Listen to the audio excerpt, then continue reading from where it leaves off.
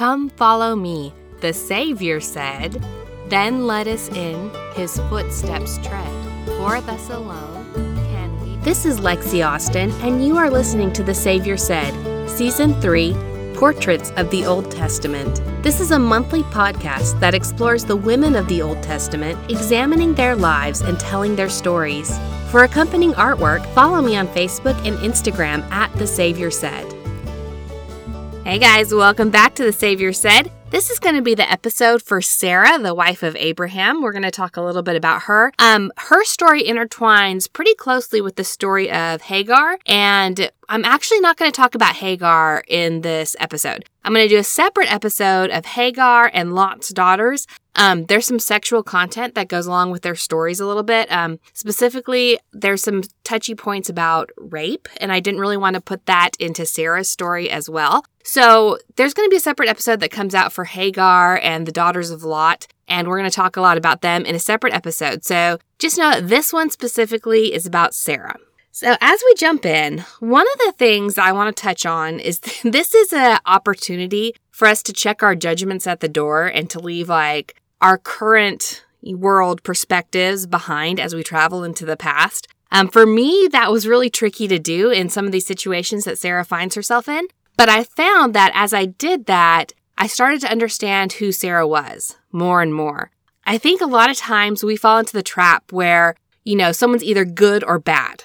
Either they're a good person and everything they do is amazing, or they are a bad person and everything they do is awful. And the truth of the story is people are people, and they're a mix of both. Good people make bad choices. Bad people can do good things too sometimes. And so we can't just say this person's bad and this person's good. So when we come to the Old Testament, one of the things that I really love about the women in the Old Testament is we see some of their flaws. So as we go through the story of Sarah, who's an incredibly faithful woman and over again was tested and tried and still stayed true to God, she does have some flaws. But we don't need to judge her too harshly for those flaws, but they are there. And I kind of love that because then when I look at my own flaws, I'm like, okay, I can overcome them like Sarah did, So just all that to say, we're going to go in, we're going to explore all of Sarah's character, and it's going to be a good time, okay? So let's start off and see how the Bible introduces Sarah and Abraham. We're starting in Genesis 11:27 here. It says, "Now these are the generations of Terah. Terah begat Abram,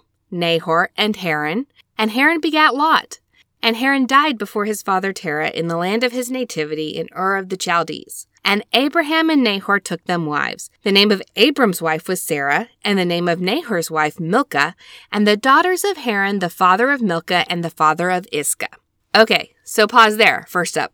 So our first side trip that we're going to go on, I'm using lots of different sources today, lots from the Jewish Midrash and from the Talmud, because Sarah is such an important part of the Jewish heritage and history. There's lots of stuff about her. And as we go and we look at that, I want you to know that whenever I talk about the Midrash or things like that, it's not gospel. And I'm just using it at this point to kind of flesh out the character of Sarah so we can kind of understand maybe, oh, hey, that's kind of an interesting idea. Let me ponder upon that and see what it does to bring me closer to God and to Christ, okay? So the first thing I want to ponder upon is the name Iscah. Because we see here, Milcah, the daughter of Haran, the father of Milcah, and the father of Iscah. So who was Iscah? Jewish heritage tradition says that Iscah might have been another name for Sarah. Okay, from Wikipedia, which I know some people doubt Wikipedia, but it's got some good sources in here too. It says, "The difficult genealogy of Abraham and Sarah in Genesis 11:29 led to confusion as to the identity of Iscah. The resolution found in the Talmud and other rabbinic sources is that Sarah was Iscah and Iscah was a seer. This meaning is derived from the Aramaic root of Iscah, which denotes seeing. This led to the tradition that Sarah was a prophetess, as great or greater than Abraham. The implication is that Iscah is kind of an alter ego for Sarah, and that when she turned to her prophetic side, she became Iscah." Okay, so I like this idea, end quote from Wikipedia. I like this idea because it tells us that Sarah had a talent as a seer. And that could explain why she was so attractive because, she has these two run-ins with both Pharaoh and Abimelech where they're taken with her. They just think she's the cat's meow. And I'm like, why was this such a big deal that they were kidnapping her and stuff like that. Like, why was it such a big deal? Was she really like that hot of a babe? I don't know. But if she was like, a very attractive woman and very beautiful, but then she also was a seer and a prophetess, in those cultures, in that society, that could be seen something kind of like mysterious and, attractive because I have never seen anything like this. And this is new and novel. And so maybe that could be part of it. Also, I like how it said that she was a prophetess in the Jewish tradition that could have been just as much of a prophetess as Abraham was a prophet. I like that idea because I like the idea of them being equals. Her being a helpmeet to Abraham and her having the same spiritual gift or a spiritual gift that made her an equal to Abraham. In my mind, there are so many times in the story where she and Abraham are just evenly yoked. Like they hold on to each other so tightly, and she rises up again and again to be a super strong woman and a super strong wife to Abraham, a foundation to Abraham and a support to Abraham that, I don't know, I just really like the idea of her being a seer. Not gospel. That is totally rabbinic tradition, but it's interesting to ponder. Also, the name Jessica, just weird side note, the name Jessica comes from a character in a Shakespeare play, The Merchant of Venice, but it's Isca, was supposedly rendered as Jessica in an English Bible back in Shakespeare's day. So they think that the name Jessica actually comes from the name Isca, which is supposedly another name for Sarah. So, interesting side note. Okay, so Sarah, Isca, but let's actually go see how Sarah is introduced.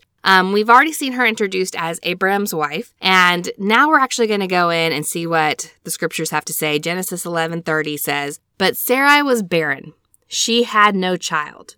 Okay, so right there, Sarah is, and I'm going to use the words Sarai and Sarah interchangeably. I know that she was not Sarah yet, but I'm going to use them interchangeably because it's easier for me. Anyway, so Sarai was barren. Why does the Lord use infertility so much in the Old Testament and in the Bible? It's something I've pondered upon. If you've listened to the Savior Said podcast over the past few years, I've told my story multiple times. So for those of you who are new, I just want to give a quick rundown. For a long time, I struggled with pain and stuff like that, and it turned out I had endometriosis, and no one believed me until I was about 30 years old, and they finally went in and did a scope, and they found that I was completely infertile. There was so much scar tissue from the endometriosis that I was unable to have children. And at that point, I got some bad medical advice from my doctor to have a complete hysterectomy to get rid of the endometriosis, even though it was on all of my other organs too down there. And so I had a hysterectomy at the age of 30, and that made it so that I will never be able to have children.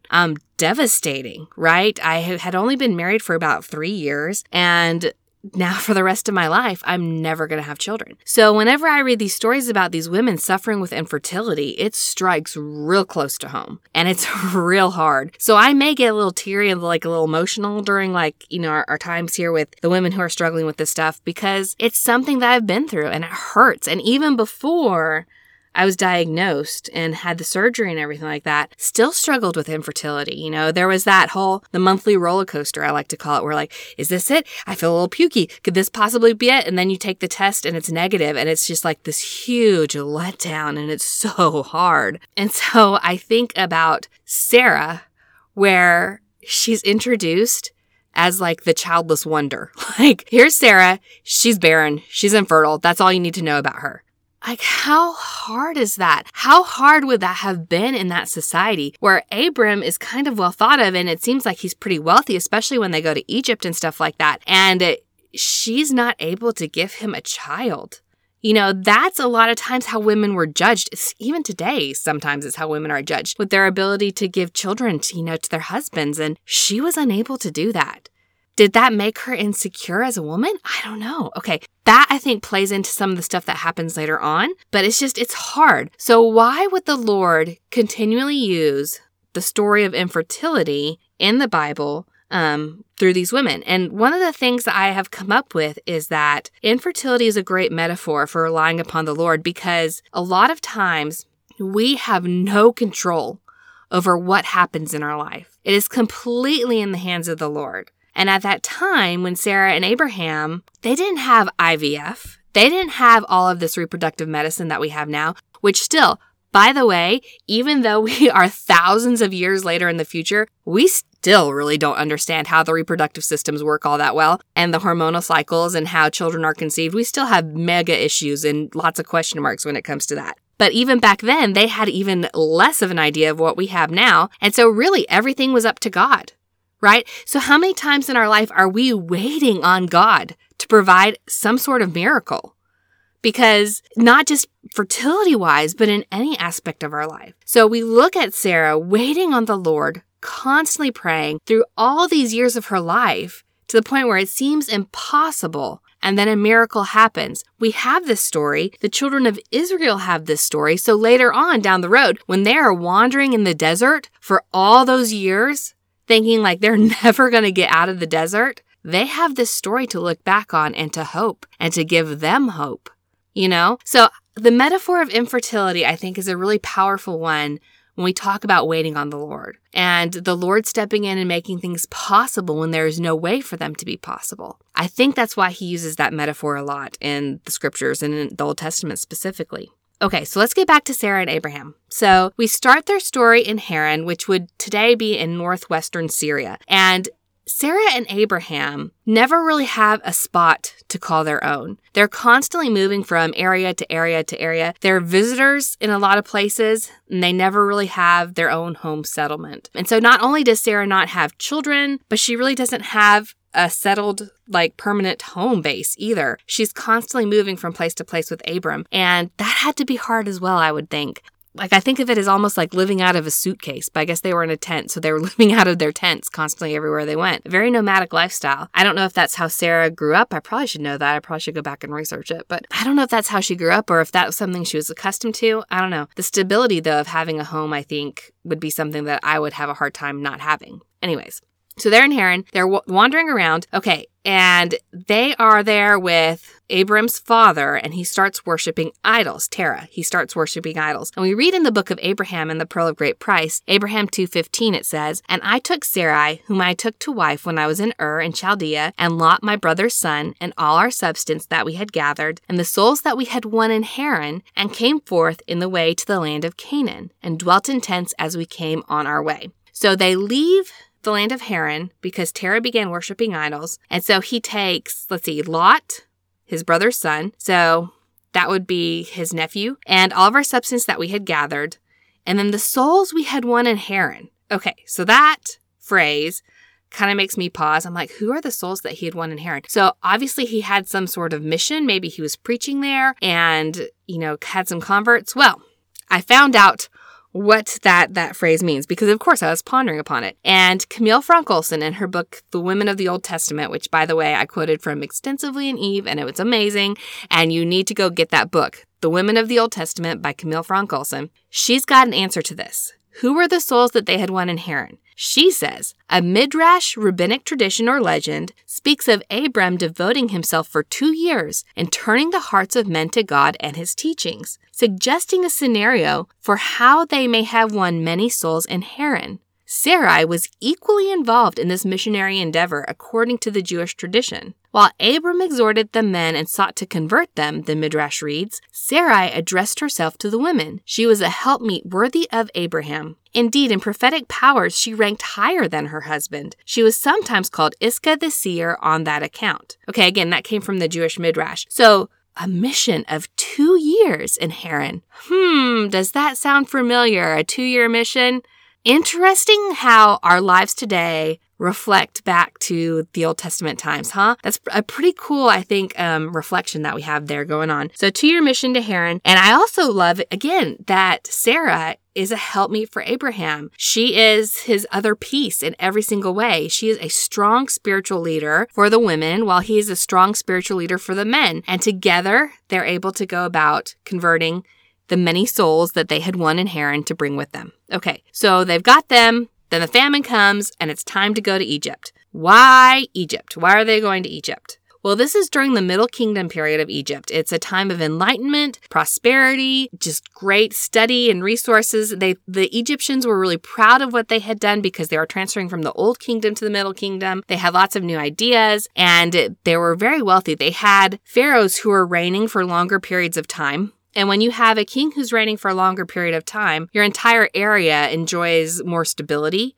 which means more economic development, which means more peace, and just stability in general. And so they had this really great society. And interesting thing about the Egyptian society then was that they were very welcoming to outsiders because they wanted to show off like how amazing they were. And so they said, come on in, guys, come check out our superior society. And they even had a specific area for these outsiders, these foreigners to reside. And it was the underdeveloped area of Goshen near the eastern delta of the Nile. So come in, come see how awesome we are, and then come be part of our amazing society and help generate wealth for all of us here in Egypt, right? So that's probably where Abraham and Sarah would have gone to reside in when they came to Egypt during the famine. Now, then this is where all the sister stuff begins, where it's like Abraham says, please be my sister, or tell people you're my sister. Okay, so let's read in Genesis 12:11. And it came to pass, when he was come near to enter into Egypt, that he said unto Sarai his wife, Behold now, I know that thou art a fair woman to look upon.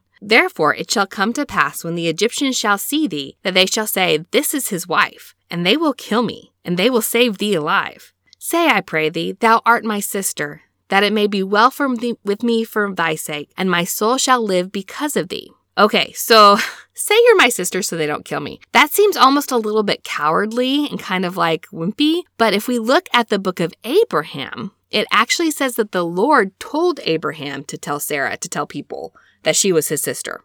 Let's read it. Abraham 2:22. And it came to pass that when I came near to enter into Egypt, the Lord said unto me, Behold, Sarai thy wife is very fair woman to look upon. Therefore it shall come to pass, when the Egyptians shall see her, they will say, She is his wife, and they will kill you, but they will save her alive. Therefore see that you do on this wise. Let her say to the Egyptians, She is thy sister, and thy soul shall live. And it came to pass that I, Abraham, told Sarah my wife all that the Lord had said unto me. Therefore say unto them, I pray thee, thou art my sister, that it may be well with me for thy sake, and my soul shall live because of thee. Okay, so there's a couple things that I love about this. First of all, I like that the Lord was the one who told Abraham to do that. That makes Abraham not so cowardly. It makes him more, he's following the Lord and he's being obedient to the Lord. And I feel like that's more in line with his character. And then when he turns to Sarah and tells her to do this thing and she follows the Lord, that's more in line with her character as well. The other thing that I really like about these two scriptures, both in Genesis and Abraham, we see both of it. There on the end where it says, I pray thee, say that thou art my sister. And if you look at the more modern translations of these verses,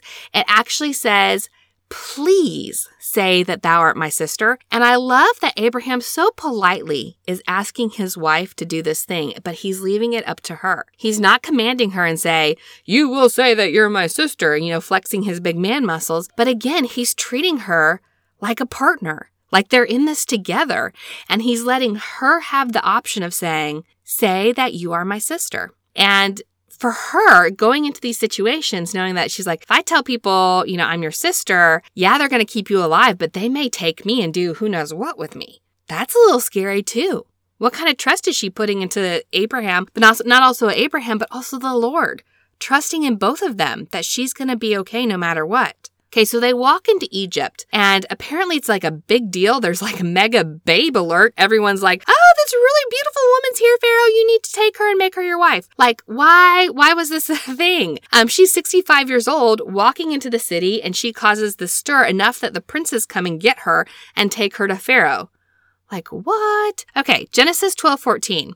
And it came to pass that when Abram was come into Egypt, the Egyptians beheld the woman that she was very fair. And the princes also of Pharaoh saw her and commended her before Pharaoh. And the woman was taken into Pharaoh's house. Like, what? She's 65. Like, surely there's cuter, prettier, younger things like wandering around that he could be interested in. Why her? Well, there's a couple different reasons historically that scholars have thought about. Okay.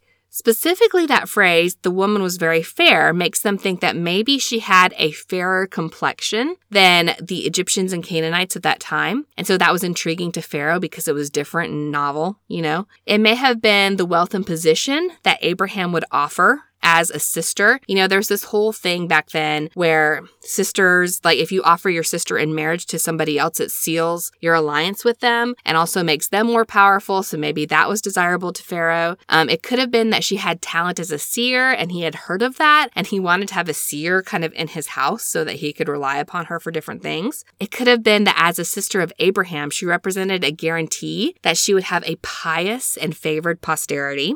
It could be that he noticed that there was something unusual about Abram himself and sought to access it through Sarah. And also it could just be because she's very beautiful. I mean, the Bible mentions that she's very beautiful, so that could be it too. And maybe as she aged, she just got more beautiful. I don't know. The truth is we don't really know, okay? But for whatever reason, she caught Pharaoh's eye, and later on she's going to catch Abimelech's eye as well. So in this case, it's Pharaoh that she's trying to deal with. And this actually puts her into a really scary position. So what was Sarai facing? Let's think about this. We saw in Abraham 1, if you go back and read Abraham 1, there's an account where there are these women, they're called the daughters of Anidah, and they are supposed to be worshiping the false gods of the Egyptians, and they refuse to do so, and they are sacrificed on the altar for refusing to worship the gods of the Egyptians. And Abraham is about to face the similar fate, but he's saved at the last minute. Anyways, it's like a big scary ordeal that surely,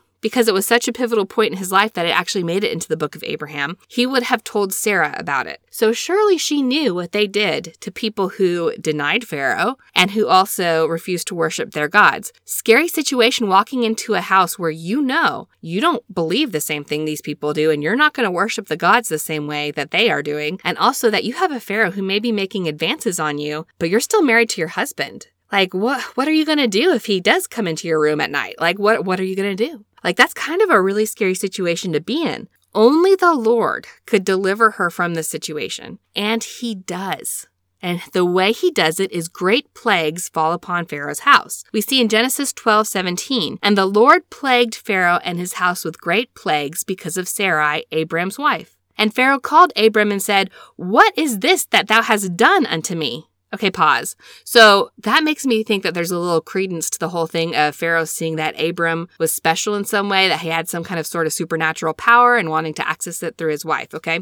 Or through his sister, I guess. Unpause, going back to the scriptures. Why didst thou not tell me that she was thy wife? Why saidst thou to me, she is my sister, so that I might have taken her to wife? Now, therefore, behold, take her and go thy way. And Pharaoh commanded his men concerning them, and they sent him away and his wife and all that he had. So the good news is that in 19 where it says, so I might have taken her to me to wife, means that he never messed with Sarah, that she was okay. She was fine. He never attempted anything with her. And so that's good. That's good. So they were able to send him on their way. Okay, they returned to Canaan from Egypt. They're blessed and now they're even more wealthy. And they also have a maid named Hagar with them. In Genesis 16:1 it says, now Sarai, Abraham's wife, bear him no children. Again, we're saying Sarah, the poor infertile thing, had no kids. Again, we're pointing that out. Anyways, she had a handmaid, an Egyptian, whose name was Hagar. And Sarai said unto Abraham, behold, now the Lord hath restrained me from bearing. I pray thee, go in unto my maid. It may be that I may obtain children by her. And Abram hearkened to the voice of Sarah. And Sarai, Abraham's wife, took Hagar her maid the Egyptian, after Abraham had dwelt 10 years in the land of Canaan, and gave her to her husband Abram to be his wife. Okay, so they have been away from Egypt for about 10 years. And so at this point, Sarah is 70, right? And she's like, obviously, like, the children thing, not happening. I'm 70 years old, like, this just isn't going to happen, so let's find a different way for this to happen. And in D&C 132:34, we see God commanded Abraham and Sarah gave Hagar to Abraham to wife. So God was also involved in this decision right here. A lot of times in Christian tradition, outside of the Church of Jesus Christ of Latter-day Saints, they portray this as Sarah trying to take things into her own hands instead of trusting the Lord to take care of the situation. And so her solution being that she was giving Hagar to wife to Abraham as trying to fix the situation herself instead of relying upon the Lord. But because of the scripture that we have in D&C, we know that God was actually involved in this decision and that God kind of moved it along. Because if he hadn't, Hagar would not have had Ishmael, and we wouldn't have this whole line of posterity that comes through Ishmael. We're going to talk more about that in the Hagar episode. But for right now, we're going to move on along. Genesis 16:4. And he went in unto Hagar, and she conceived. And when she saw that she had conceived, her mistress was despised in her eyes. So why was Sarai despised in the eyes of Hagar? I think that there's a couple reasons, more in the Hagar episode. But probably the one that, in this case, to Sarah's mind is the most important, is that at this point, there is a Babylonian law in the Code of Hammurabi that we know even today that we're able to see that says if a man takes a wife and she gives this man a maidservant as wife and the maidservant bears him children, then this maid assumes equality with the wife. Okay, so this is a power play then at this point. Sarah sees that because Hagar has had children or been able to conceive and become pregnant from Abraham, that there's a chance that she might have an equal standing with Sarah in Abraham's eyes. I don't think that that could ever possibly be a thing because Sarah and Abraham are so tight and they're so equally matched. And we see their partnership over and over again where there's such trust and reliance upon the two of them and they're so close. I don't know that Hagar could ever become equal in Abraham's eyes to Sarah. But as women, we're insecure sometimes. And sometimes the little fears and stuff like that kind of crawl into our minds, right? And also, she's looking at this and saying, okay, so my maid and my husband slept together and now my maid's pregnant. So obviously this whole infertility issue is not him. The infertility issue is me. I'm the one failing. I'm the one who's failed here. Or I'm the one that the Lord is cursing. That's a whole issue too. And I actually started thinking about this when I was watching The Bachelor this week. And I started seeing these women fight. And I'm watching these women fight. And I'm like, the stuff that they're arguing about is not that deep. I'm like, what's going on here is we have some emotional issues that we're projecting out onto these other women. And they're kind of squabbling over it. And it was the same thing here where I'm like, there's insecurity, there's fear, there's concern and guilt and envy. And it's coming out. And so Sarai deals harshly with Hagar. And in Genesis 16:5, we see some of the jealousy and envy. Sarah says unto Abraham, my wrong be upon thee. I have given my maid into thy bosom, and when she had conceived, I was despised in her eyes. The Lord judge between me and thee. But Abraham said unto Sarai, behold, thy maid is in thy hand. Do it to her as pleaseth thee. But when Sarai dealt hardly with her, she fled from her face. Okay, again, we see here Abraham so patiently and calmly saying to Sarah, she's your maid. Do with her what you want. Which, to me, again, shows the great love that Sarah and Abraham had together because Sarah's basically throwing a temper tantrum. You did this thing I told you to do, and now it's worked this way, and now I'm despised in her eyes. She wants to become equal to me, and Abraham's like, look, she's your maid. Do what you want with her. I care about you. Do what you want with her. And I don't know. That just shows to me the great love that he knew how to handle her. He knew how to calm her down. I mean, after, 70 years together, he would probably know that maybe sometimes she has, as we all do, has these little come aparts and he knows kind of how to handle it. And so he tells her, she's your maid. Do what you want with her. And Sarah, in her emotional fit, does kind of take it out on Hagar. And so Hagar flees, right? Was it the right thing to do?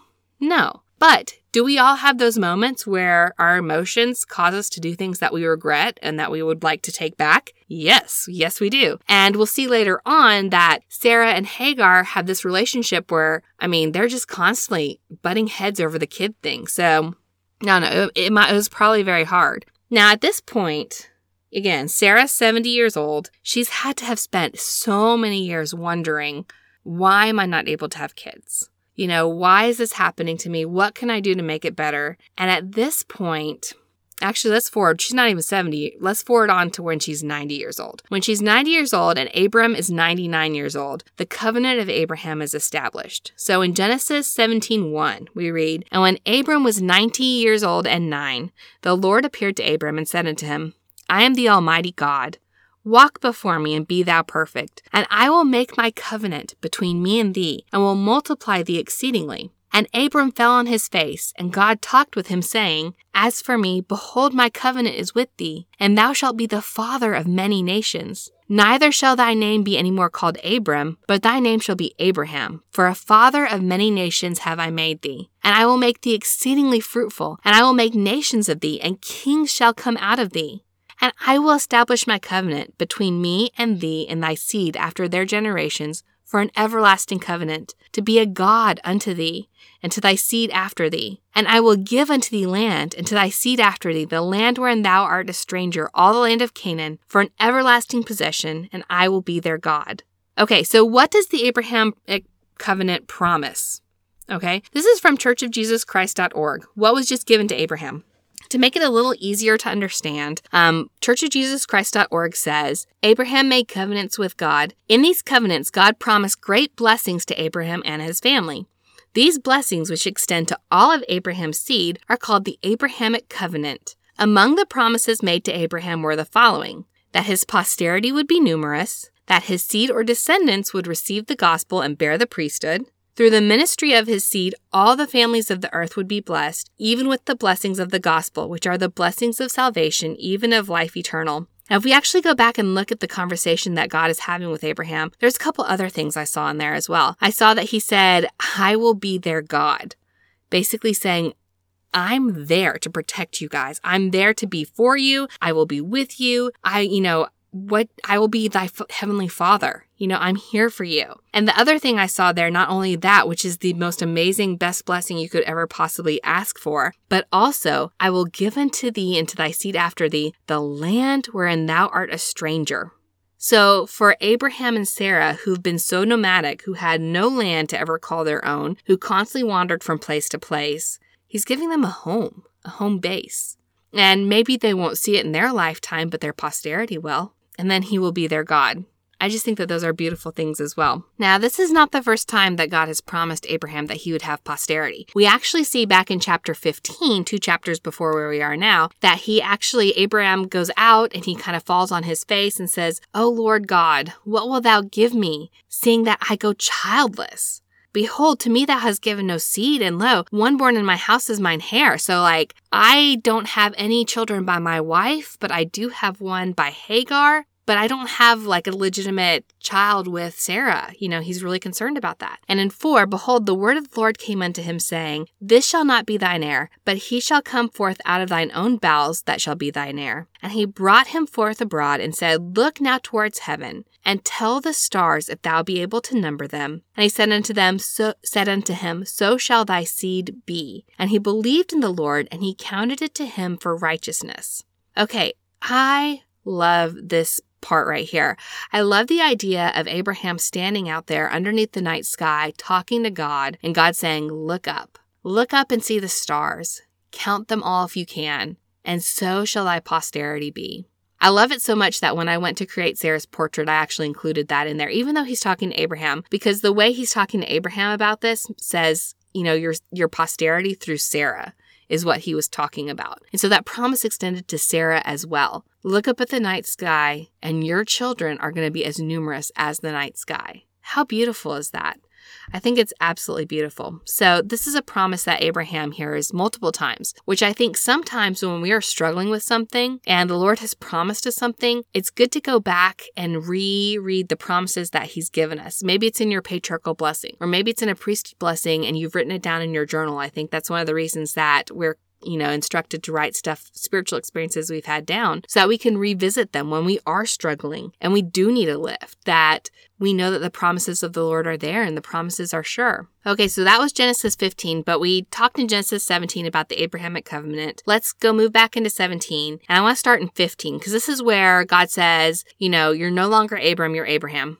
And then in 15 he says, As for Sarai thy wife, thou shalt not call her name Sarai, but Sarah shall her name be. And I will bless her, and give thee a son also of her. Yea, and I will bless her, and she shall be a mother of nations. Kings of people shall be of her. Then Abraham fell upon his face, and laughed, and said in his heart, Shall a child be born unto him that is 100 years old? And shall Sarah that is 90 years old bear? But my covenant I will establish with Isaac, which Sarah shall bear unto thee at the set time in a year. That's skipping to 21. So he's saying, the covenant I will establish with thee is when thy son Isaac is born in a year you will know. After this conversation takes place, then some men visit Abraham and Sarah. It says 3 holy men visit, although the way that it's presented is kind of interesting to me. So in Genesis 18:1, it says, And the Lord appeared unto him in the plains of Mamre, and he sat in the tent door in the heat of the day. And he lifted up his eyes and looked, and lo, 3 men stood by him. So in 1, it says the Lord appeared unto him. But in 2, he lifted his eyes up and looked, and lo, 3 men stood by him. I think the best way to explain this is that these 3 men came as messengers of the Lord.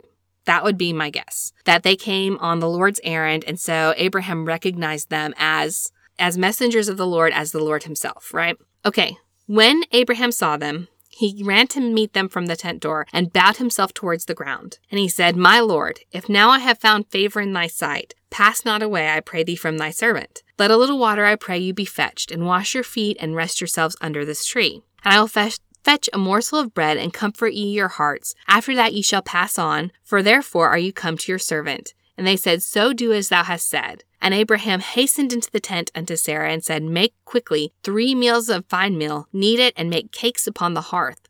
And Abraham ran into the herd, and fetched a calf tender and good, and gave it unto a young man, and he hastened to dress it. And he took butter and milk, and the calf which he had dressed, and set it before them, and he stood by them under the tree, and they did eat. Okay, so I wanted to pause there because it's food, and I love food, and I love to talk about food. So I want to talk about the meal that they just had. So in more modern versions of the Bible, the whole thing about the milk and the butter and stuff like that is actually translated as yogurt. And so I was listening to a podcast that talked about women in the Old Testament, and they got to this part where they talked about yogurt, and they were like, what, was he feeding them Yoplait? And like they were kind of goofing off and like laughing about it, which was cute. But then I was like, no, I really want to find out, like, what did they feed them? Well, Camille Frank Olson has a quote she has from a recorded meal with some Bedouin tribes that would have been similar. So this is a historical text of someone who's having a meal with the Bedouin tribes there in the Middle East. And so even though it's a more modern version of what they possibly fed Abraham, like I feel like it's a good description of what happened. So this is what the Bedouin tribe made this like explorer, this traveler. The traveler says they had dug 2 broad shallow pits in the ground in which they had made fire of woods and thorns. In one a lamb was baked whole, and over the other a cauldron of rice was boiling.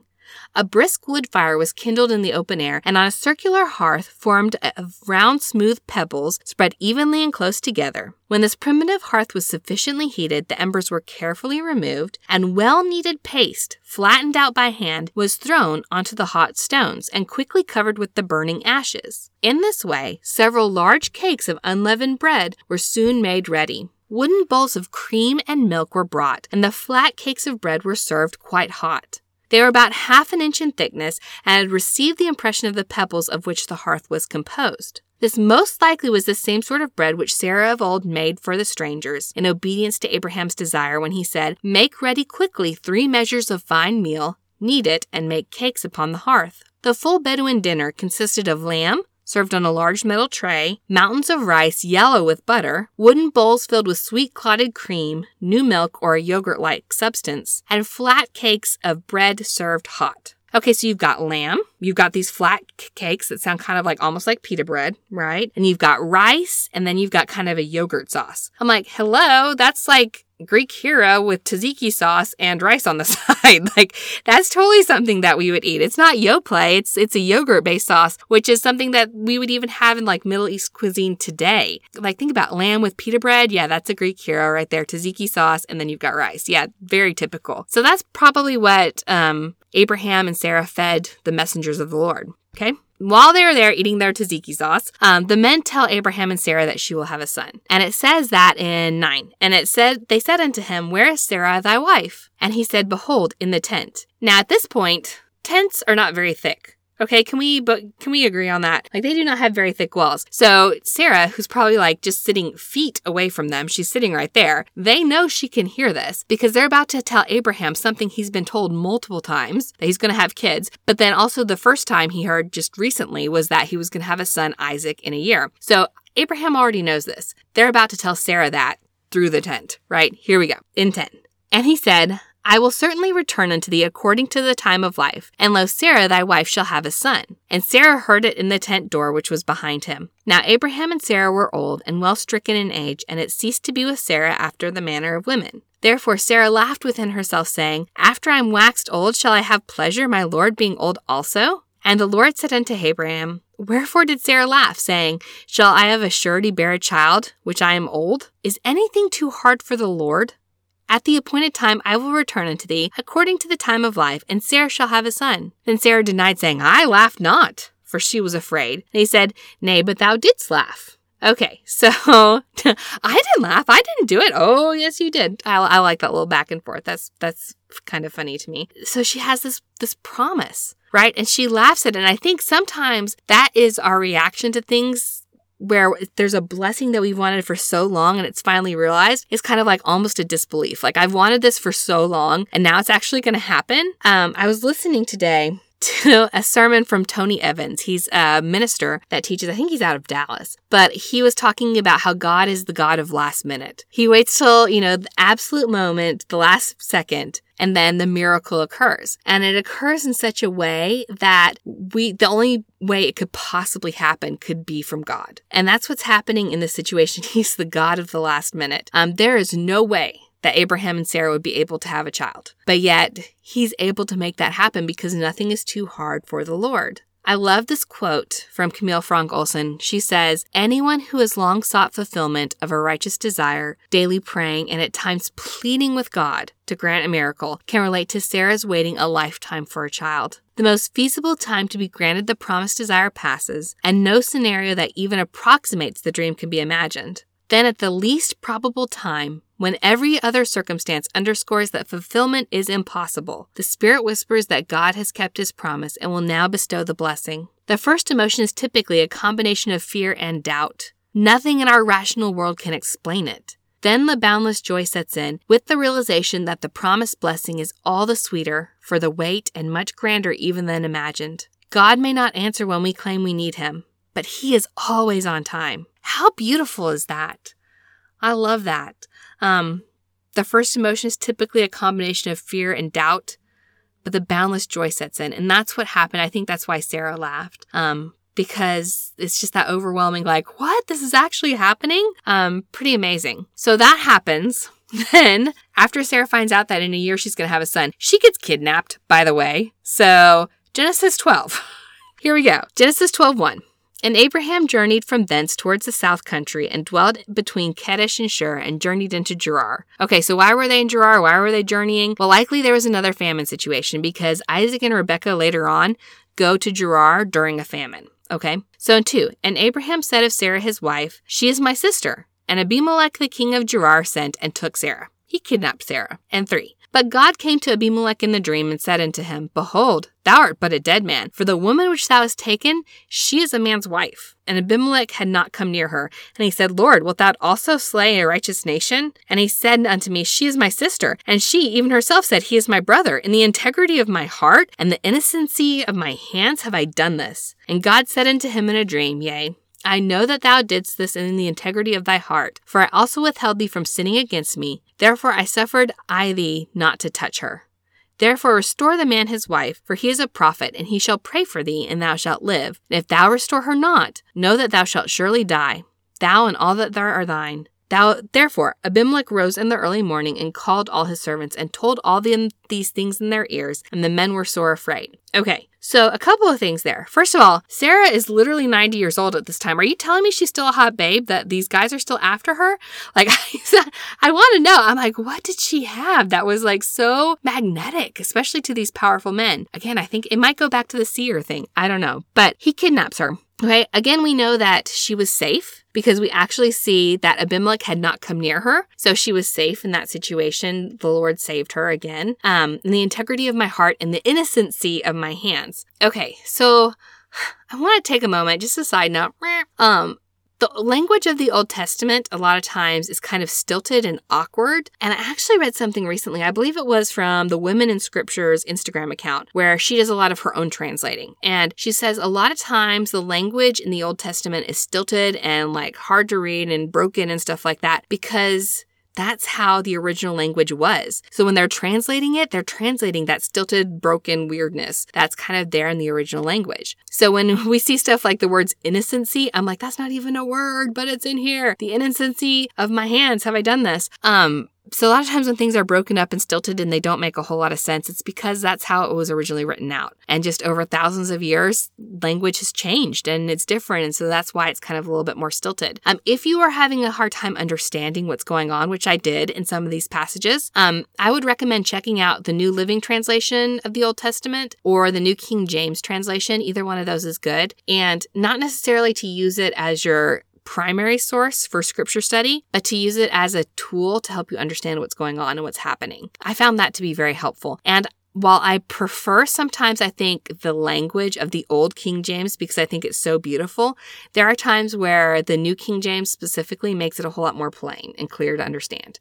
So just FYI. Okay, going back in, Abimelech has kidnapped Sarah. He's like, whoa, I didn't know that she was another man's wife. I thought she was his sister. I'm so sorry. I did it. I'm innocent. And Abraham restores Abimelech. Sarah's reputation is intact. And Sarah and Abraham are gifted with wealth and given a place to live. So why did the Lord put her through that? Probably, I don't know, maybe it gave Abraham and Sarah a place to live so she could have Isaac. It gave him the wealth and maybe material things that he needed to, keep his family going. There is blessings associated with it, so there had to be a reason. Okay, now after this little interesting side trip that Sarah has gone on, she has Isaac.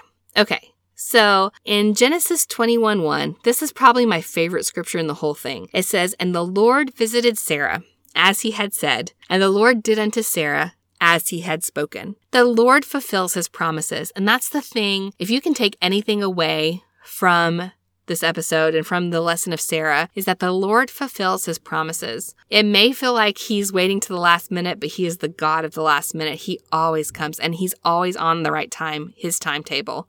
Not ours, but his. And he always fulfills his promises. Okay, going on in Genesis 21:2. "For Sarah conceived and bare Abraham a son in his old age, at the set time which God had spoken to him. And Abraham called the name of his son that was born unto him, whom Sarah bare him, Isaac." Okay, so the Hebrew root word of the word Isaac means laugh or laughter. So, Sarah laughed, but now everyone's going to laugh every time they say his name. And it actually reflects a harmony of emotions, which includes smile, jest, to sport, play. And the Joseph Smith translation simply says it means to rejoice. So everyone shares Abraham and Sarah's joy every time they say Isaac's name. And I think that's beautiful. So let's talk about the sacrifice of Isaac. They've waited 90 years for this kid, right? They've waited so long. And then in Genesis 22:2, God says, "Take now thy son, thine only son Isaac, whom thou lovest, and get thee into the land of Moriah, and offer him there for a burnt offering upon one of the mountains which I will tell thee of." Wait, what? So you've waited this long for God to grant you this miracle of a son. Now take him and kill him on the mountain. And this had to be especially hard for Abraham because not only was this his kid that he absolutely loved, but he knew how this would go down because, again, we saw in the book of Abraham, he was there when the daughters of Anidah were sacrificed on the altar. So he knows what human sacrifice looks like. He knows what the pain that's involved with it, the blood, the mess, he's seen it happen. And to know what that's like, and then to see his son that he loves and know that he's going to be the one delivering this pain and punishment upon his own child that he's waited so long for. Oh, that's hard. That's got to be incredibly difficult. And then, did this include Sarah? Did Sarah know that this was going to happen, or was this an Abraham and God thing? Well, I think back to Abraham and Sarah's story, and I'm like, has there ever been a time in the entire story where Sarah was not included in something Abraham was doing? I suspect she absolutely knew. We have a quote from Spencer W. Kimball that says, "Father Abraham and Mother Sarah knew. They knew the promise would be fulfilled. How? They did not know and did not demand to know. Isaac positively would live to be the father of numerous posterity. They knew he would, even though he might need to die. They knew he could still be raised from the dead to fulfill the promise, and faith here preceded the miracle." So they knew and they had faith. Now, this, even though they knew and they had faith and they were able to live through this, even though we know and we have faith and we're able to live through things, doesn't mean that there's not repercussions from it. There's not consequences from it. And some traditions state that Sarah had, they say maybe a failure of heart, or it caused a heart condition from her suffering through this trial with Isaac. And some even say that she died before Isaac returned. So she sent Abraham and Isaac away knowing that Abraham was going to offer Isaac up as a sacrifice, not knowing if Isaac was going to make it through, but having the faith that he would, or that she would see him on the other side, never seeing him again in mortality. Like, how sad is that? That makes it even worse. Like, oh, that's so hard. Some say that she died just shortly after they returned because of the stress of the journey and seeing him alive. She thought, okay, I can finally die knowing that my son is alive. Either way, she passed some time near or around this incident. Okay. She was buried in the cave of Machpelah, which would become the closest thing Abraham's family could claim as a homeland. Again, they're nomadic. They were traveling around in this cave of Machpelah, I guess it is, became their home base. Abraham, Isaac, Rebekah, Leah, and Jacob were also buried there. And shortly before the birth of Christ, Herod the Great enclosed the traditional site of the cave of Machpelah with a large building that stands there today. So what do we learn from Abraham and Sarah? Genesis 18:14 is anything too hard from the Lord. That's what I've really learned from, I think, their lesson. Nothing is too hard for the Lord. But even though we're waiting for him to fulfill our promises, doesn't mean that we can sit around and just twiddle our thumbs, that we're still doing things and we're still being an example to people and we're still helping others and we're still traveling around and fulfilling the mission that the Lord has for us, even though we're waiting for promised blessings. So, I don't know.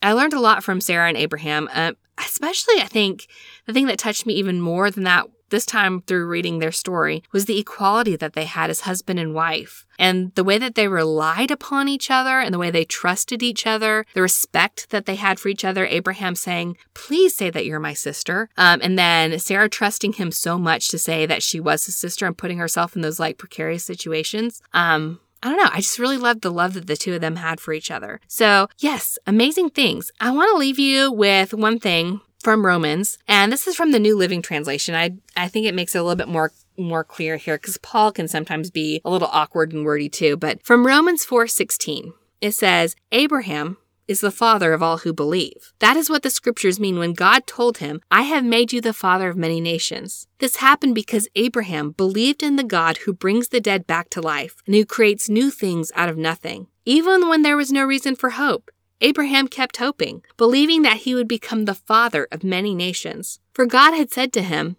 that's how many descendants you will have. And Abraham's faith did not weaken. Even though at 100 years of age, he figured his body was as good as dead, and so was Sarah's womb. Abraham never wavered in believing God's promise. In fact, his faith grew stronger, and in this he brought glory to God.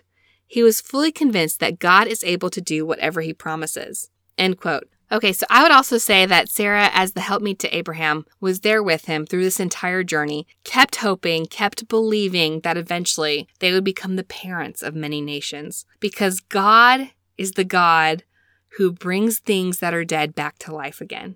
And so Abraham said, even though, his body was as good as dead and Sarah's womb was as good as dead, God brought new life from that. How beautiful is that? I don't know. So whatever you guys have in your life that you are hoping for, that you are praying for, that maybe you think is gone and dead and will never happen, God is the God of the impossible. He is the God of the kept promises, and he is the God of the last minute, and he can make things come true. Nothing is too hard for the Lord. I hope you guys will read Sarah's story and come to a similar conclusion. Let me know what you think about Sarah, what you think about her and Hagar. Be on the lookout for an episode coming out soon about Hagar and the daughters of Lot. Have a great month. Bye, y'all.